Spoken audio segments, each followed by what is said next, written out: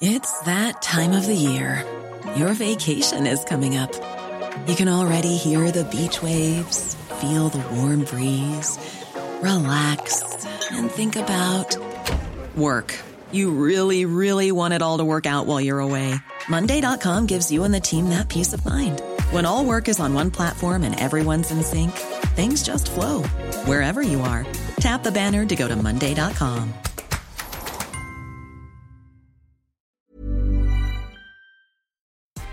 Good morning. This is Brooke Howard with The Daily Beast. It's Tuesday, June 23rd, and these are the top 6 stories the Cheat Sheet team is watching right now. So, President Donald Trump was up late Monday night, tweeting out videos of random black men attacking people in America. The disgusting posts included one video from late last year, which showed a woman being violently shoved by a black man into the side of a subway car in New York City. The man had been arrested, by the way. Another clip showed a black man punching a white man inside a Macy's in Michigan. The president captioned his second video with the question, quote, "Where are the protesters?" Following those tweets, Trump posted about Monday arrest near the White House after protesters tried to bring down a statue of former President Andrew Jackson. Trump threatened demonstrators with up to 10 years in prison. The White House has not taken up the chance to explain what motivated Trump to share the videos. White House trade advisor Peter Navarro briefly caused financial markets to plummet on Monday night when he told Fox News that the U.S.-China trade deal was, in his words, over. Trump economic advisor Larry Kudlow was forced to dispute Navarro's comments, and the president tweeted out a rebuke of his trade advisor's apparent slip of the tongue. During an interview with Fox News, Navarro said the, quote, "turning point of the deal was the coronavirus pandemic," claiming that, quote, "China lied and Americans died," while insisting negotiations were finished.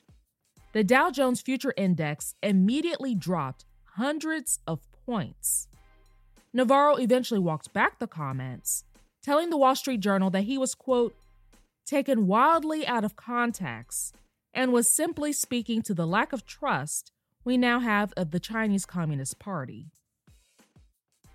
An Oregon church has been tied to over 230 coronavirus cases after holding a service attended by hundreds of worshipers following President Donald Trump's demand that states be allowed to reopen.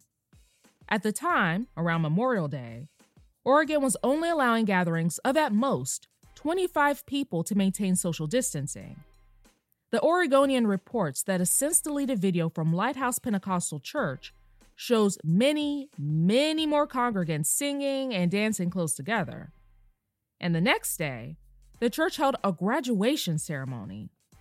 In its announcement that services would resume, the church said it had made the call, quote, "in accordance with Trump's orders that states allow churches to open."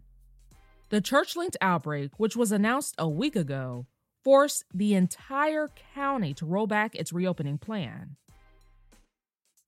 Seattle police will soon retake the East Precinct building within the boundaries of the protester autonomous zone, Mayor Jenny Durkan announced Monday. Durkan said the area would be taken back, quote, "peacefully and in the near future." The precinct has been abandoned for about 2 weeks after police left following hostility between cops and protesters. The announcement comes after 3 men were shot in the protest zone over the weekend, one of whom died. Calls from nearby residents for the city government to take action increased, with some residents stating the autonomous zone has strayed from its original purpose. The podcast War Room Pandemic, hosted by President Trump's former chief strategist Steve Bannon and former Nigel Farage advisor Raheem Kassam, appeals to a MAGA audience and focuses on coronavirus conspiracy theories. It's repeatedly pushed false narratives about the virus, including giving credit to the unproven theory that it was somehow man-made. The hour-long broadcasts are part of a stable of Trump-aligned conservative news programs distributed by America's Voice News, which is operated by Colorado-based Robert Sigg. He has a criminal background, including arrests for domestic violence, driving under the influence, assault, battery, burglary, and drug offenses, though the charges were later dismissed.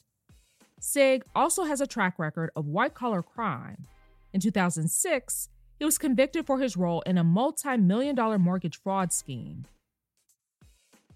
Vice President Mike Pence and his wife Karen Pence reportedly voted by mail in Indiana's June primary election, using an address they have not lived at since 2016. Their ballots recorded the Indiana governor's mansion as their residence for voting purposes, despite their having moved out of the House after Pence became the vice president-elect. Though it is legal for the two to vote from a previous address, so long as they do not register to vote in Washington, D.C., the move undermines President Donald Trump's increasingly frenzied attacks on the vote-by-mail system. The president has repeatedly claimed that voting by mail is susceptible to fraud, despite an absence of evidence supporting his statements. Trump himself voted in the Florida GOP primary this spring using a mail-in ballot. That's all for this morning. Check back every weekday morning and afternoon for more of the news you need to know.